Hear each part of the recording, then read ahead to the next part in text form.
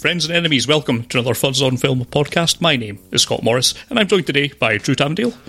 Hello. And Craig Eastman. Itke onski. So we're here for another chat about some films. Hi. So without much further ado, let's just get cracking it straight on into this. And the first one we're going to talk about, for some reason, is Death Wish. Craig, explain your life decisions lately. I will, Scott. I will explain myself, perhaps. Of all the subgenres in cinema, there is one, the revenge thriller, which refuses to go away for any length of time, despite having had nothing new to offer in terms of narrative or character since sometime in the late 70s. A mainstay of the exploitation scene throughout the 70s and 80s, and almost single-handedly propping up the DTV catalogue throughout the 90s and early 2000s, the genre somewhat arbitrarily received a high-profile transfusion of male empowerment plasma in 2008, when Liam Neeson showed us all his very particular set of skills. Most of which seem to revolve around brutally dispatching brown people. To this day, I'm amazed the Daily Mail never did a free DVD for every reader promo. Regardless of whether the popularity of Taken spawned largely from a simmering early 21st century distrust of immigrants, it totally did. It seemed to elevate the revenge movie's profile sufficiently to once more begin attracting big-name talent. And in the instance of Eli Roth's completely unnecessary recent Death Wish remake, that big name is Bruce Willis. Now, I know our Bruce has been slumming it a bit lately, and he and 50 Cent seem to have some sort of tax dodge going on regarding straight-to-on-demand action movies filmed in Eastern Europe, but his name can still draw some water, and it's notable that at this point in his career, unlike some of his peers, he seems to have accepted that his action credentials as a terrorist murdering machine are becoming somewhat tenuous. In the instance of Death Wish, Bruce is Dr. Kersey, a mild-mannered Chicago surgeon who deals daily with the city's currently rampant gun crime and murder rate, and whose wife and daughter are somewhat predictably assaulted during a break-in by violent thieves who scope out his wealth via a crooked car valet.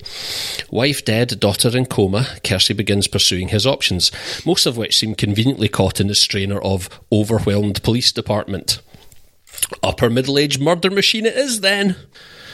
Internet research, the best kind of research, yields an interesting number of results relating to something called guns, though Kersey seems immediately dissuaded by the notion that those need to be registered. Not to worry, his next patient into theatre conveniently drops a Glock on the floor next to his bed. Yeah, that wasn't at all contrived. I'm not kidding. Did you watch this, Scott? Yeah. Are you gaslighting me? Because I didn't. What follows is a predictable string of events, from training montage, given the modern spin of YouTube tutorials obviously, through clumsy, accident-prone first forays into murder, we've all been there, terminating quite literally in brazen vigilante massacres of crooked mechanics, far too laconic street pushers, and at some point the actual people responsible for killing Kersey's wife. Ah, the male empowerment fantasy is alive and well. Death Wish's crimes against intelligence are many, far too many to list here, but with a name like Roth's attached to the director's chair, a certain portion of this movie's audience will be expecting explicit gore to be rolled into the recipe. And the news is that there's a little bit, but still quite shocking and cringeworthy when it happens. Oddly for Roth, however, he seems to refuse to go all in, and this is one of the movie's biggest issues. I'm not particularly looking for the gore, but fence-sitting on whether or not it is a shock vehicle, a thriller, or at times a comedy, Death Wish commits the ultimate sin of being nothing in particular, and whatever message it presumably wants to pretend it has gets lost in an awful lot of disorganised chaos. Of all the crimes we must trudge through here, Joe Carnahan's script perhaps deserves the longest sentence. I've read numerous takes since watching the movie, many of which accuse Death Wish of being, quote, the wrong film at the wrong time. Most notably, Jake Cole of Slant magazine offering the observation that, at a time when Americans are being subjected so overtly to police brutality, this movie suggests that they are not being brutal enough. I don't necessarily buy that. When have America's police departments ever not been accused of disproportionate force? Certainly not since the vigilante revenge movie was popularised. And I prefer to think of it as the wrong film at any time, if only because it serves no purpose other than to sustain the bizarrely perverted macho fantasy of imagining one's own family murdered as a gateway to being subsequently legitimised as a murderer oneself. There are moments where the movie feels as though it may at least be about out to have the good grace to establish a darkly comic tone, something Roth set out as a stall as far back as Cabin Fever, and perhaps one of his few discernible bona fide talents as a director. But there is simply no commitment, and moments such as a bowling ball stored at height braining an antagonist at an otherwise impossible juncture for Kersey just end up looking like ridiculous Deus Ex Machina. It's an incompetence in keeping with the characters as they're written. Police following Kersey's murderous spree seem to stumble on clues like farts in the wind. One of the big breaks comes when Detective Rains, leading the investigation, witnesses some kids in the background of a crime scene reenacting Kersey's shooting. The kid enacting Kersey's role is using his left hand. His left hand! The guy in that first viral vigilante video was a lefty. That's what murder-homicide police work looks like in this movie. So in some ways, I guess I sympathise with Kersey and his desire to run rampage, at least in a fantastical sense. A shame then that the film seems so intent in rooting itself firmly in the here and now, roping in actual Chicago radio DJs to offer such insightful commentary as vigilante good and vigilante bad in between set pieces in a ridiculously literal effort at social commentary. In terms of sympathy for the cast, I feel most sorry for Dean Norris, the inept detective Rains in question, who seems to spend much of his time shrugging at everything rather than detecting anything. But there are other wasted talents for sure, not least of all Elizabeth Shue, who portrays Mrs. Kersey for all of 10 minutes before coming the cropper. Remember Leaving Las Vegas? She probably doesn't. Even Vincent D'Onofrio deserves better than this, I think. Anyway, I don't think I don't think society needs or wants this movie right now. Have you ever seen a movie in which an angry old white man shoots bad men because the police won't? Well then, you've already seen this done better. Don't even torrent it. I know, sorry, Scott, you've seen it, so you have more to contribute. I'm just going to ask if it is actually worse than the Michael Winner films. I think contextually, the first Death Wish, and keep in mind that I saw it a long time ago, at least stood out for some reasons. It was pioneering in a lot of senses. Some people seem to hold it in a lot of regards. Myself, not so much. The sequels... The sequels I only remember so much as I think is it the third one that Cannon Films produced, which has the bizarre scene where he basically shoots up an entire apartment block with a 50 caliber, like with a Bren gun or something. He's also just got a ridiculously massive handgun in that, to kind of Dirty Harry style. And it's like, that's it. Shooting lots of people out of windows. Most people end up dying by being shot out of a window in that film, I think. Yes, pretty much. So, yeah, those are better than this. Wow. Okay. But, Scott, feel free to disagree. Well, I mean, we've said many times in this podcast that people shouldn't be remaking good films. They should remake bad films and do them better. So this has listened to about half of that, because the first Death Wish was terrible and this is about as bad. Look, I say I watched this. I was in a room where it was on, where I was distracted by pretty much anything else. There is not a lot of reasons to pay any attention to this film, and that's probably the content with which it deserves. I don't think about anything more to say. It is a stupid film, and I feel dumber for watching it. Can I offer this summation for anyone who may be in two minds? Drew, this film climaxes with the bad guy coming a cropper at the hands of Bruce Willis, armed with tactical assault furniture. Is that a new IKEA range? I'm not going to say any more than that. I'm actually worried I might have piqued your interest now. No, you don't have to worry about that, Greg. I was not in two minds at all. Okay. No, I was cool. I just like the turn of phrase. I suppose maybe I'm slightly piqued there. It's like, is it some sort of weaponised chest of drawers? But close. If it is, then Macaulay Culkin did that first in Home Alone. So it's totally close. It's got one of those look, a bee moments. Yes, at which point I really care about the millions of bee moments really in this podcast. Yes, but then someone Bruce Willis enables some tactical assault furniture and thus climaxes the movie. Does he hit someone over the head with a chair? Are you just building this up too much to make me watch this? No, I wish I was. But yes, there you go. It's frustrating because Joe Carnahan, I always remember him as being, he's the guy that wrote Narc. Yes. And directed Narc. Yes. And then unfortunately went on to make Smoking Aces. And the closest... Pride and Glory and Smoking Aces too. And really the only claim he's got even remotely close was The Grey, which was an alright film. Yeah. But yeah, he's one of these people who I will continue to give chances on based on something.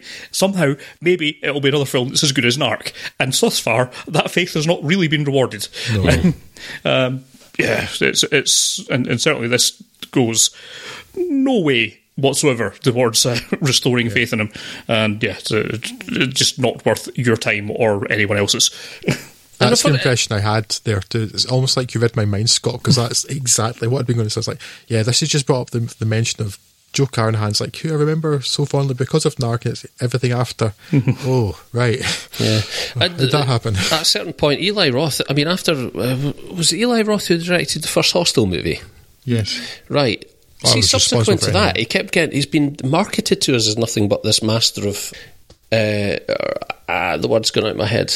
Master of being friends with Quentin Tarantino, yes. I think is what you're looking for. This guy who is a dawn of the exploitation film genre, and there's just no evidence for it whatsoever. Yeah. Just stop giving him work, unless he's prepared to, to front the budget for a film entirely on his own and offer the studio a reasonable cut of it. Just walk away from the guy. How can this guy keep getting movies made?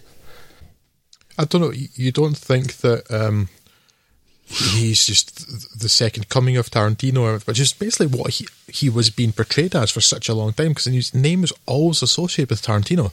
Oh yeah, well Tarantino was doing that whole thing, wasn't it, of Quentin Tarantino Presents. Yeah. Quentin Tarantino's own replacement. Yeah, this bizarre sort of desire for this guy to be the next him. And as much as I can remember, as an actor, he's passable enough. I mean, I didn't like Inglourious Basterds all that much, but I think he was passable enough, and he's got kind of...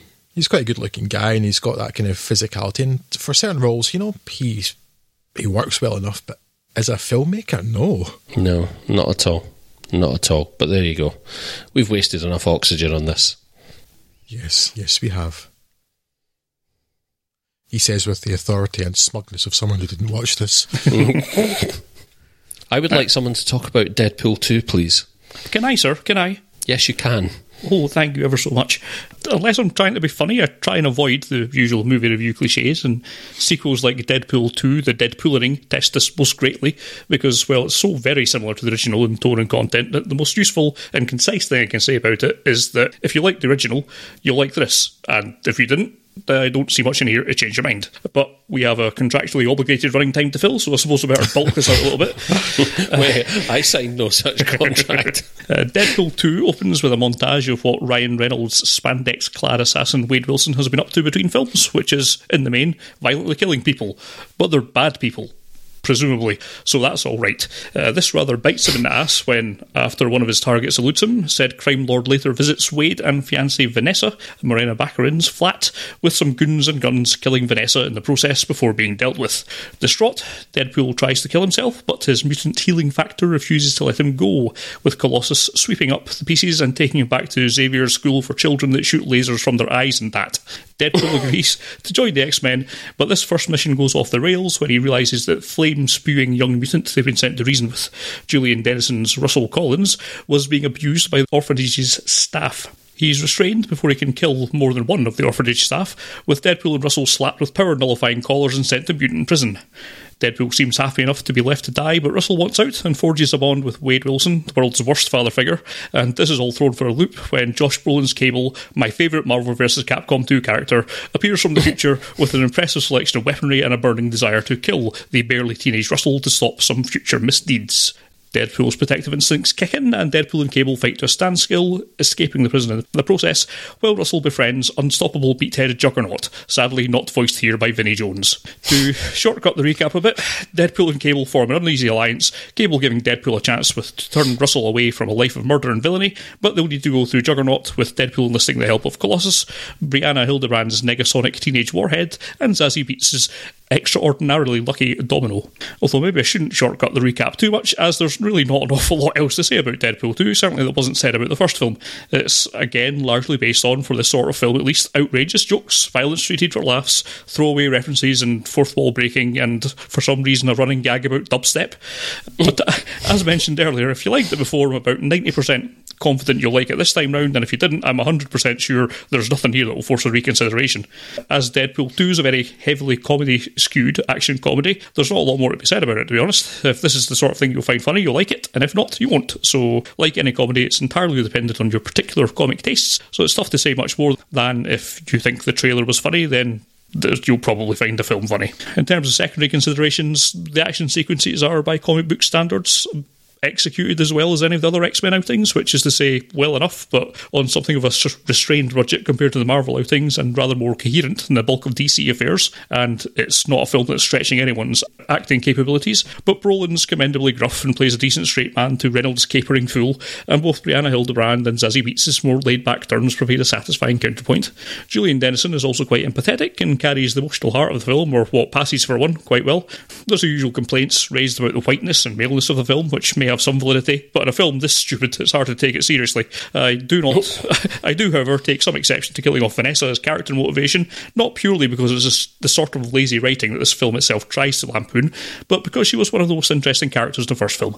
I see some complaints remain about Karan Soni's Dopinder, the heavily accented taxi driver, and if that's all you reduce the character to, I suppose I concede the point, but I'd argue if you listen to what he's actually saying, then he's quite far from any of the stereotypes, but again, in a film as dumb as this one, it's not a hill I'm choosing to die on. So where do we land after all this? As I've said repeatedly, well, personally, I found it quite funny, so I enjoyed it. There you go. That said, even having enjoyed it, I think this is quite enough of Deadpool, thank you so very much, and the prospect of another film following this game plan so closely is not one that I would welcome at all. Okay then, I'm going to give you two options. You can have both if you wish, and one follow the other, but you can have the usual unnecessarily verbose me in response to this, or you can have an unusually taciturn me. I'll give you the unusually taciturn one first, and you can tell me if you want more after that. Go on then. Okay. This film bored my tits off. Hashtag make Drew's tits great again.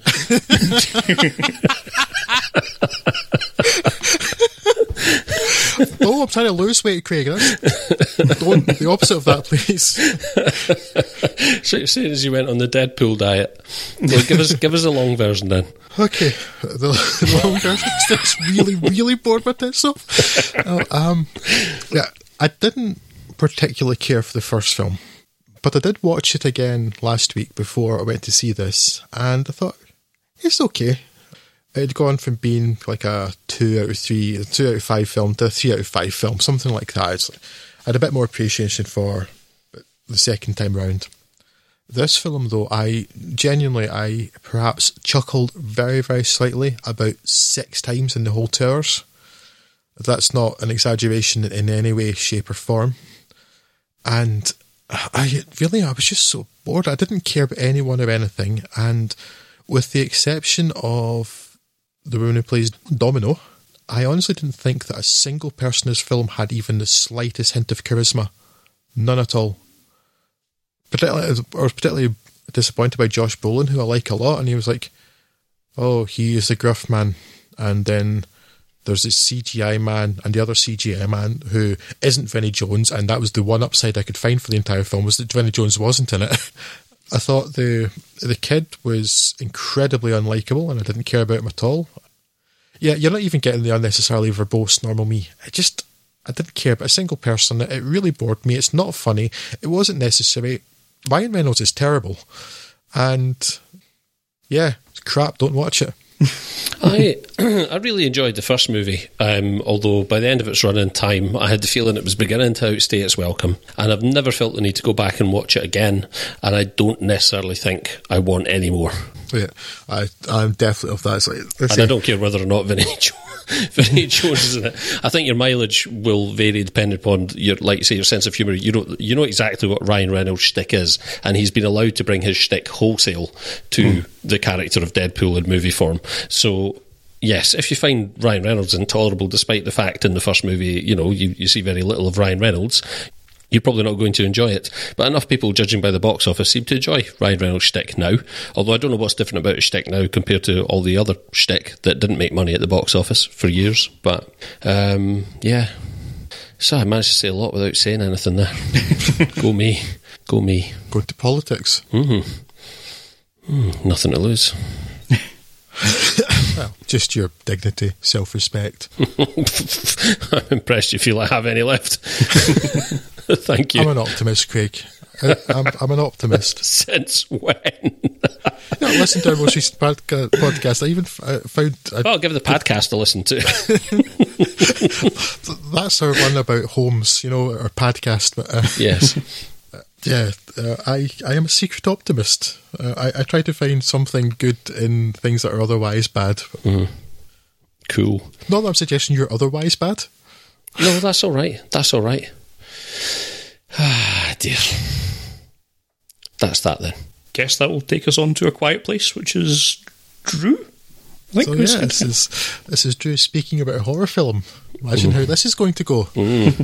Aliens. Big, bitey, blind aliens with an incredibly keen sense of hearing are eating all of the humans. Naughty aliens. Well, naughty, probably aliens. Who knows? But A Quiet Place rightly thinks we don't need to know. We are dropped into a world where humans are an endangered, hunted species. A barefoot family moves in silence through an abandoned store, looking for supplies and medicine, while trying to avoid making any noise that could attract the toothy and hungry monsters to their location. The daughter of the family has a particular disadvantage. She's deaf. After a tragedy strikes the family, we jump forward almost a year to find the family and a now pregnant Evelyn, Emily Blunt, having created a fairly comfortable, though fragile, life on a farm. But always there is a danger of the nasty beasties, coupled with adolescent angst. Oh, and the great problem of how you raise a baby, not typically known for being quiet in a world with monsters who hunt by sound. There will be blood. Really? That's it for your setup. It's pretty high concept stuff. Humans are getting hunted and they have to be quiet. So, this is a horror film. Will it surprise you to know that I had problems with this film? But for once, it's not the excessively loud stabs, or more accurately stab, of noise. That actually made absolute sense. The sound massively amplified due to the shock it caused, the danger it created, and that it was relative to the subdued noise levels of the character's surroundings. There is a sound-related issue that I had a problem with, though, and that was that if the survivors truly did have to be quite so careful and silent, almost ludicrously so, then the idea that there was any point at which the creatures wouldn't be able to hear them when nearby is laughable. I did, however, successfully explain this away as them practising good oral hygiene. But there is one moment very early on that threatened to derail the entire thing. Yet somehow I made it through, which is not like me to be quite so forgiving. I have a particular dislike, though we all know by dislike I mean deep antipathy, for events in films that rely on a misunderstanding or lack of a single obvious action. But the film's early drama is caused by a character who has already been shown to be competent and sensible, acting in a very stupid manner. Simply not giving the batteries along with the noisy toy to her brother would have evaded the entire problem. The screenwriters aren't new to the game, so it smacks of lazy writing rather than not knowing how to set up that tragedy. Although, also, I suppose you could call me an evil bastard, but I'm glad that the stupid little gut got munched. Idiot. However, in a manner most unlike me, I managed to forgive that sin, perhaps because the film's world had pulled me in almost immediately.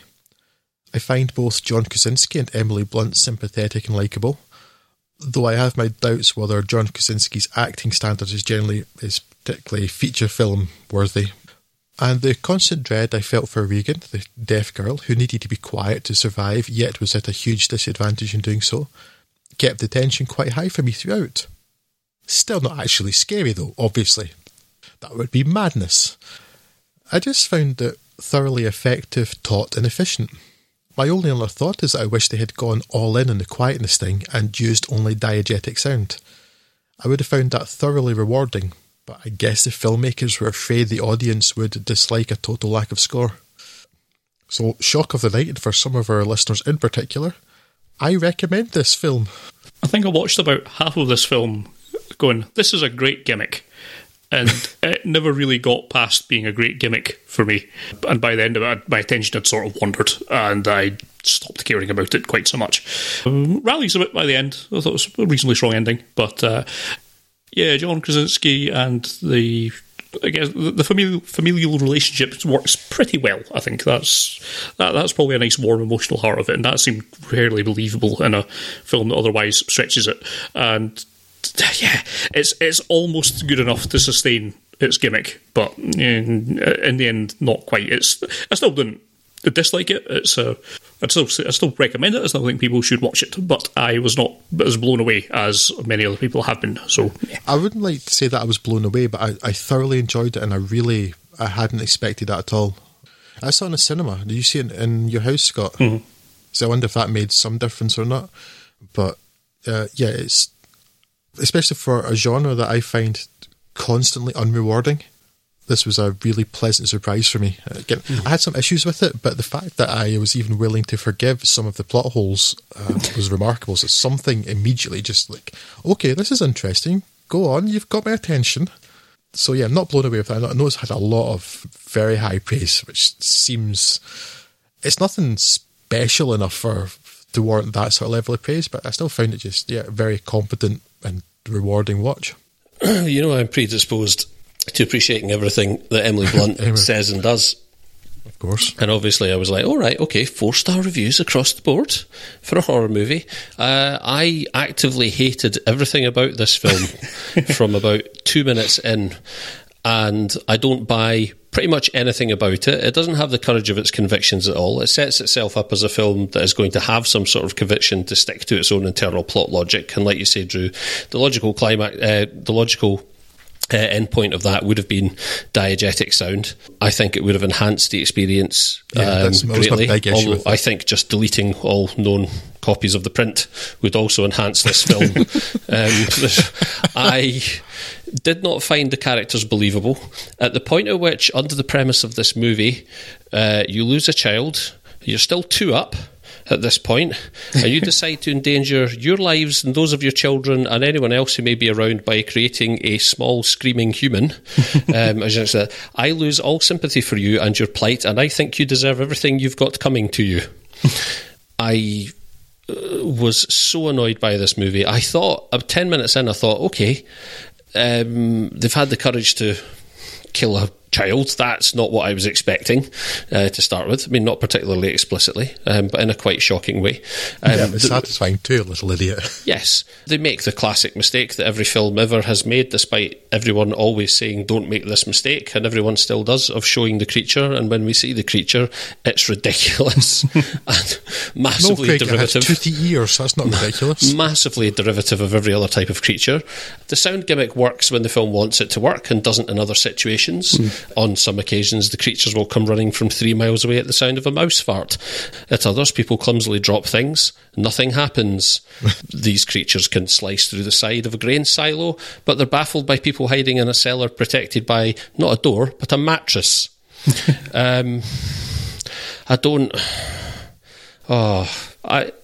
Whatever, if people enjoyed it, that's fine. I have no idea what's going on whatsoever with the appreciation for this movie, and it actively annoyed me, and you can probably tell that. I give it a massive avoid. There are like issues there. Like you clearly mentioned the same thing that I did about the sounds. Like, yeah, if they're having to be that quiet, the fact that they could be in the same room as them and not hear them is ridiculous. For some reason, and it really is unlike me, I forgave that watching it because I don't know, something hooked me in. So this is just, it's so strange. I like this horror film, which almost never happens, and it's a great premise because it's a really, really simple setup, and all of the best horror premises are.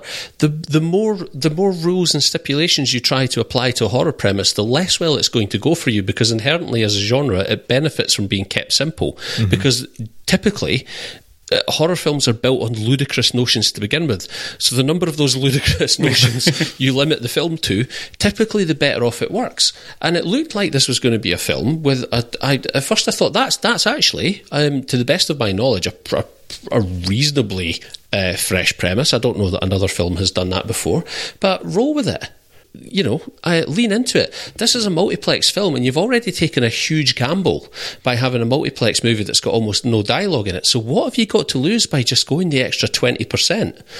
Do you know, there's also other really annoying stuff in it. Little things this movie did annoy me. The whole thing of the scene near the start where they light the lights, and I think we see other sort of communities, apparently, I think that's what it was supposed to be, lighting signal lights and stuff as well. But don't ever expect to meet anybody or have that amount to anything whatsoever. I'm not sure why you would introduce the notion of these other pockets of human existence if we're not going to even remotely touch on them, save for one bizarre scene where they stumble across an old guy in a forest.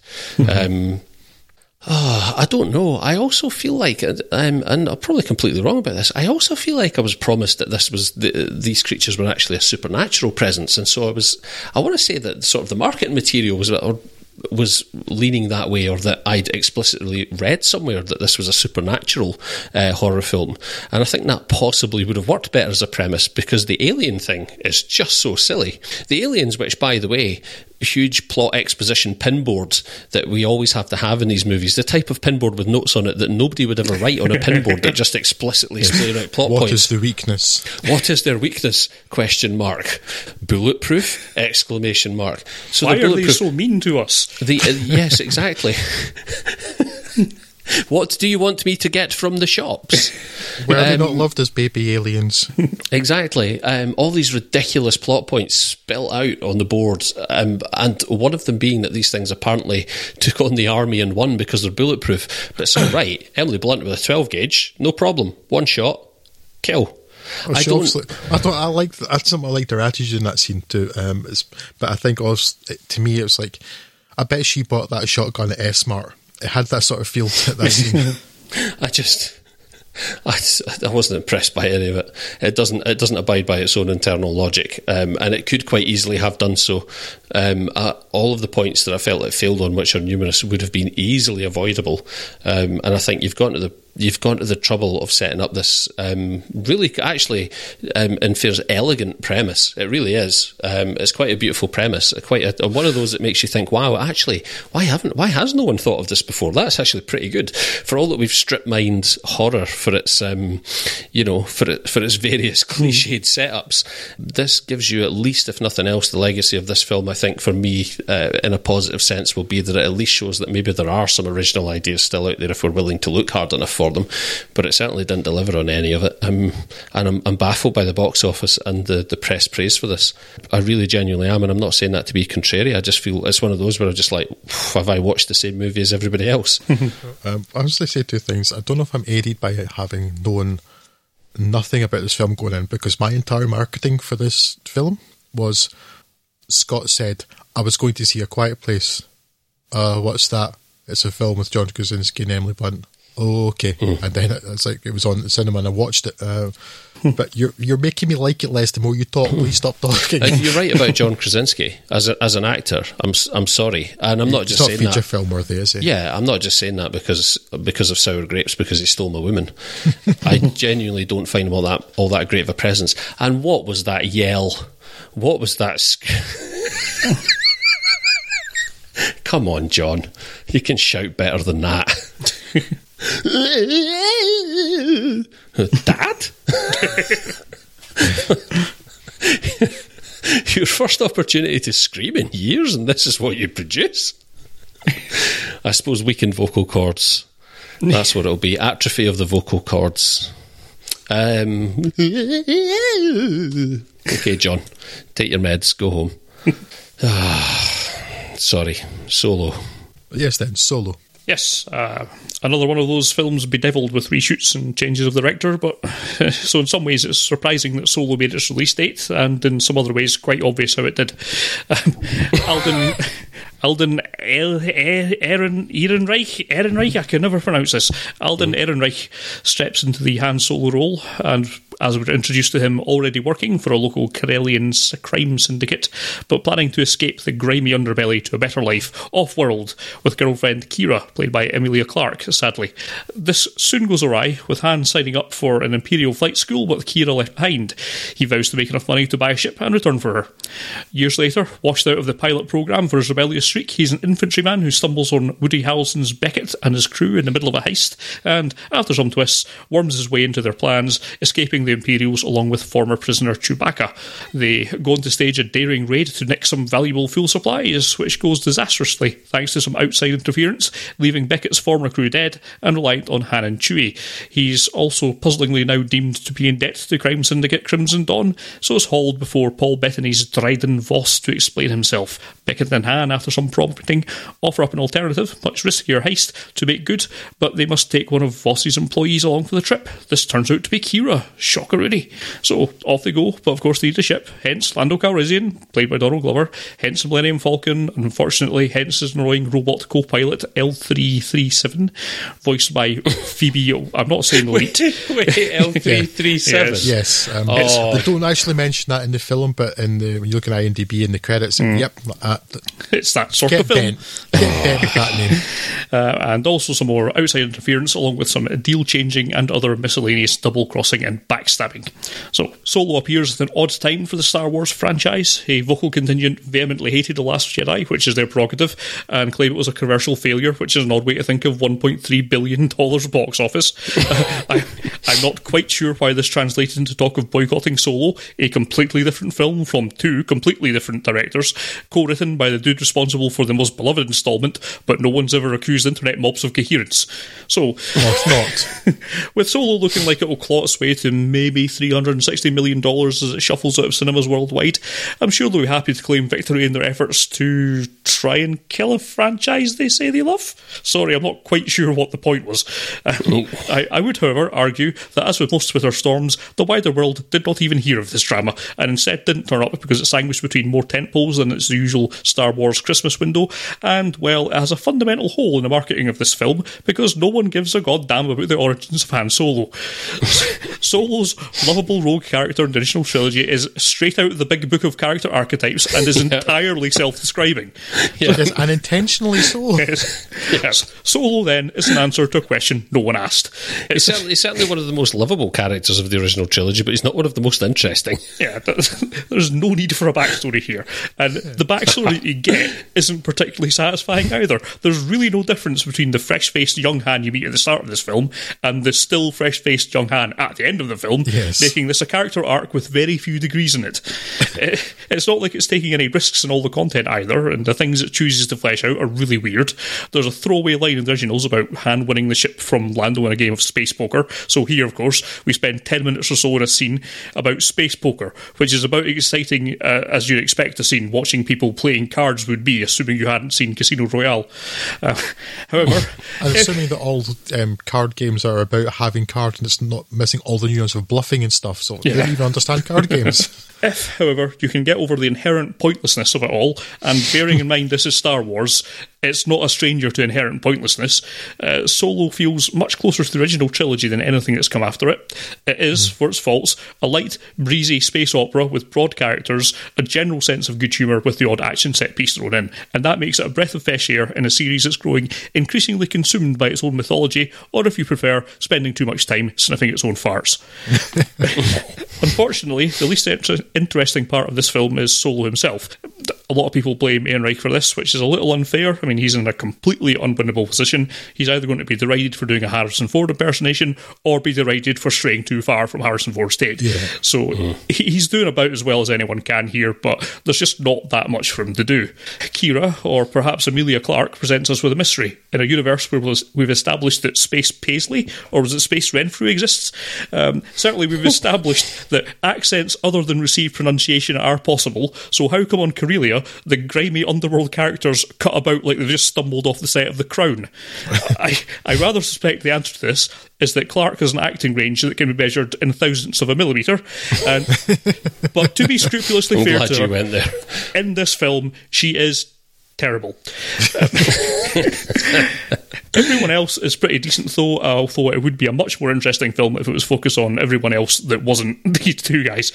Donald Glover's eminently watchable, and Woody Harrelson and his crew are, for the short time we have with them, much more intriguing than our supposed stars. The dialogue is, I guess, better than other Star Wars films of late, and despite my repeated misgivings about the lead characters, it still turned out to be a fun enough little Star Wars outing that gratifyingly doesn't take itself anything like as seriously as the other Disney-backed outings. It's a shame that it's in a service of a story that's just not all that important to anyone, even, it turns out, Han Solo himself. It's an easy watch, it's an entertaining 2-hour diversion, but on reflection it does feel quite pointless, and that makes it hard to recommend the bother of dragging a family to the cinema to see this. Catch up with it at some point, but it's certainly not essential viewing for anyone. Slammed. That's actually more positive than most of my other Star Wars views. So, Yeah. you know. Well, I was going to say I found something else positive to say about A Quiet Place, in that it's got better dialogue than most of the other recent Star Wars films as well. That's true. All 3 lines of it. It's not the most silent movies, Craig. Yes. Yeah, so I actually thoroughly enjoyed this. Perhaps part that comes out of simply not expecting to. He's taken a knock on the head this month. No, I think I probably enjoyed it as much as Scott, maybe slightly more. I mean, it's absolutely unnecessary, Scott's right, and it's throwaway, but I just found it kind of like a That's all right, though. fun Yeah, I mean, action film. so was Star Wars. Yeah, You know what I mean? exactly. Sometimes throwaway and fun is what you go to the cinema for. Yeah, and Scott is so right that it's answering questions nobody asked, or if they did ask, they really ought not to be asking them. And like, it's something. I'm going to basically steal Scott's words from a conversation we had last week, I think. But they are. It's answering questions like, where did Han Solo get his distinctive gun? Well, who gives a? And again, It's Star Wars true. Every nut and bolt has to be accounted for within 100 years of its recent history. Yeah, but the thing is, right, that gun is only iconic because people like Star Wars and there's never been a gun like it. But there's never been any suggestion that in the universe of Star Wars there was anything special about that gun. Yeah, it's like the Beretta of the Star Wars universe. A Beretta 92F is exactly the opposite thing I was thinking of while watching this, Greg. Exactly. and do you know what? It turns out that the story behind his iconic gun is he got it from someone else. Yes. Wow. That's the thing, Scott and I were talking about. It's like, I've never wondered, I never even thought about Han Solo's gun at all. Other than, yeah, okay, that's Han Solo's gun, I guess. But, like, But now the question is, where did Woody Harrelson get it from? I don't know the answer. We need another. I would love it if this film just went out of its way to really annoy fans, and it opens with a scene with the character saying, wow, I really like that gun, Han. Where did you get it from? And he turns around and they're in Han's room and he goes, from this drawer. And he pulls the drawer open and there are just 100 identical guns in it. They were just here when I bought the place. It's just a question nobody ought to have been asking. And I thought, if I would have applied thought to the question of where did Han Solo get his gun, my answer would very quickly come, I don't know, Space Walmart? One of those grabber machines down the arcade. I'm going It's to actually guess. a pretty bad gun, I'll be honest with you. I'm going to guess if it's a gun, it probably came from a gun shop. I know I'm going way out there. That's the thing with the Star Wars universe, though. Everything has to be inherited some way with an elaborate backstory. Nobody just buys anything from a catalogue. And again, Scott, I'm stealing your words here because I liked your turn of phrase on this. You know, the idea of getting rid of Lord and Miller and bringing in Ron Howard again was to make it less goofy. You've got to wonder quite how goofy this was to begin with, because it's pretty damn goofy now. That's the point of Han Solo, though. He's goofy. Yeah. I probably liked the goofier bits better. I liked Actually, it I probably did too. I liked it when it was just spending minutes talking about Lando's impressive cloak collection. Yes, that was funny. Or when he's the sort of self-important moment when Donald Glover's sitting there narrating his life story Yeah. for his book. Yeah, I mean, look, to be honest, I didn't have many issues with this film. Emilia Clarke is obviously terrible, but it's not Terminator Genesis terrible. No, thankfully. Thankfully, yes. The name of that robot is really stupid. That really bothered me. But I didn't find out until afterwards. And this is my robotic best friend, M8. I mean, it goes with the long tradition of really, really stupid Star Wars character names too, because, you know, There was Darth Father and Boko Mon Haram. Calamari, the squid ring people who are fish, right? Although I think this film possibly takes the biscuit because there is a minor character who is in one of the card games, I believe, who is a sentient lobster whose name, right? You're thinking lobster thermidor, the most famous lobster dish, right? Mm-hmm. The character name of said sentient lobster is Therm Scissor Punch. And when I first heard that a few months ago, I thought, I'm being punked here. This can't possibly be true. But it's true.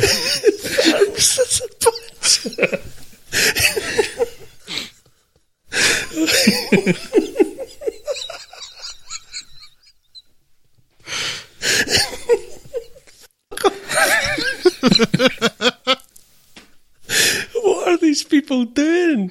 What are they doing? How many billions of dollars did they spend? That got past the meeting stage. That got past the actors sitting at the table. Oh, I'm not reading for that. Give me peace. Therm Scissor Punch.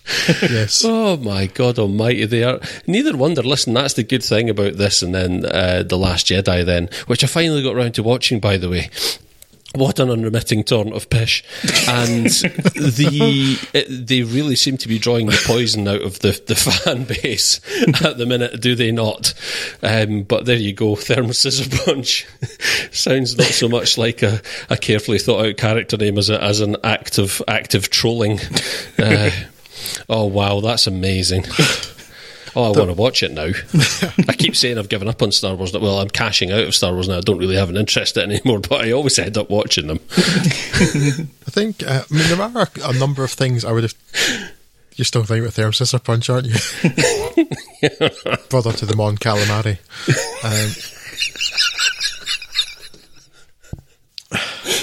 There are things I would have cut out of this film.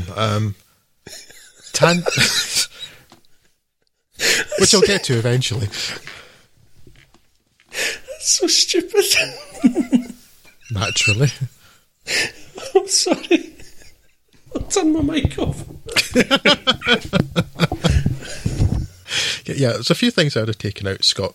The creature that they find in the middle of that black hole, it's like it struck me as being very like the Phantom Menace. Mm-hmm. Like there's always a bigger monster sort of thing. It seemed unnecessary, and in many ways awfully like the end of the Star Trek reboot.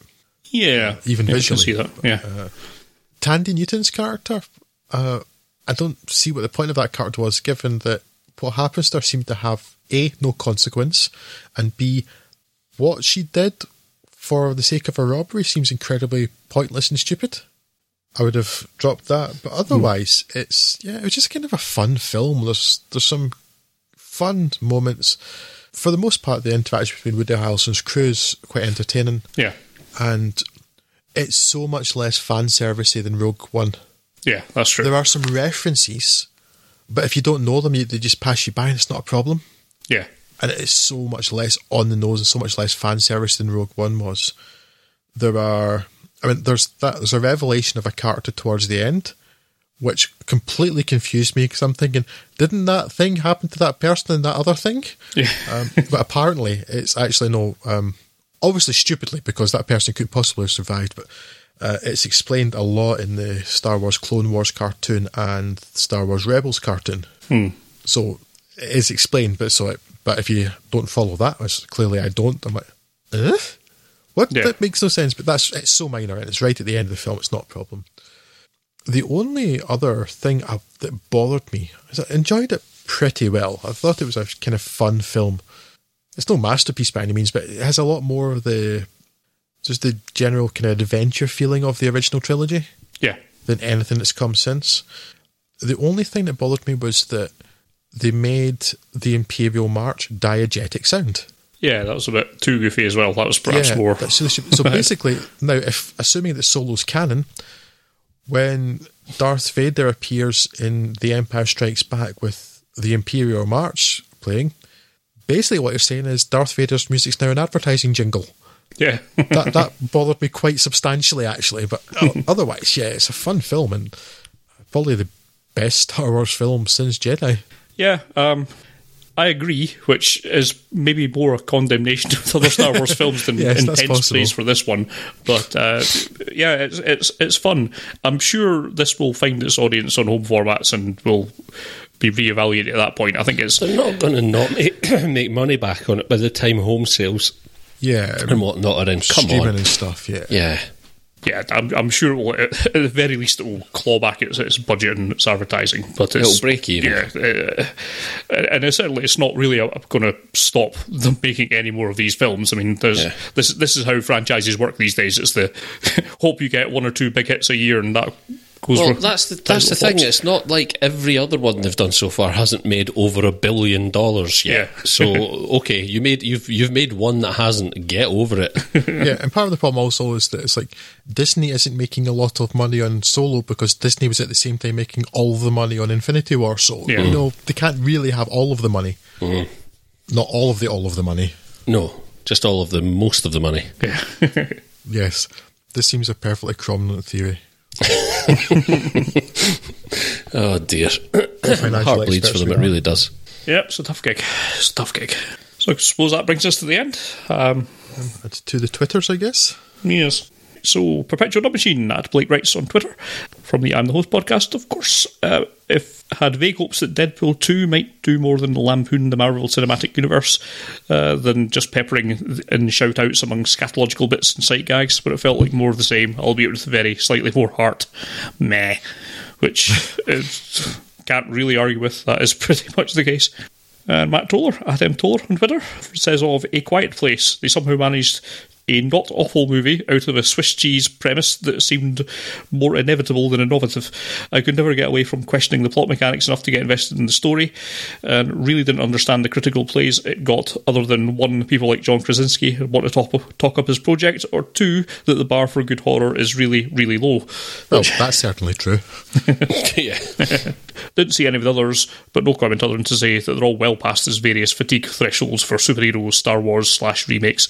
At a certain point, I've gotten so sick of the genre settings that I don't even care if they're good, which is entirely relatable on a number of levels. It's easy to empathise with that standpoint. Well, that's one of the great issues why you've not been hearing a lot of me lately, is that besides not having a great deal of time, I'm also just incredibly fatigued by movies in general. It's very difficult for me to work up the enthusiasm to actually sit down and watch anything at the minute. But there you go. And then A Quiet Place comes along and promises to be different. You bastard. Paddington 2 was alright this year. That's because that film just pressed all the daddy buttons for you. Well, it did, apart from the one where my daughter was sat next to me, absolutely hating it. Really? Yeah, no, she didn't like it at all. I thought she liked the first one. She did. There was not enough slapstick in this one for the kids. I've had other parents agree with me on that one as well, or share a similar experience. So it's aimed more towards adults than kids, and that's If anything, why I yeah, feel as an adult, I thought this is fantastic, but like lots of kids were getting fidgety with it. So it's time for a dark and gritty Paddington Dark Bear and gritty film. reboot. Yes, just go all in. Paddington, the heroin years. I've got a very particular set of skills, Mr. Brown. Make me a nightmare for people like you. Right, so, thanks very much for your attention. We will wrap this up by saying goodbye. If you want to get in touch with us, please do. Probably your best outlet for that's Twitter these days. We're on there, at Fuzz on Film. Hit us up, give us a shout out. Thanks to everyone who's contributed over the past couple of weeks, and we shall see you next with a look at some time travel films. So until then, I shall bid you adieu, and I'm sure that I will be joined in that notion by Craig Eastman. I don't like you, you son of a bitch. And Drew Tappendale. Bye. Ta-da!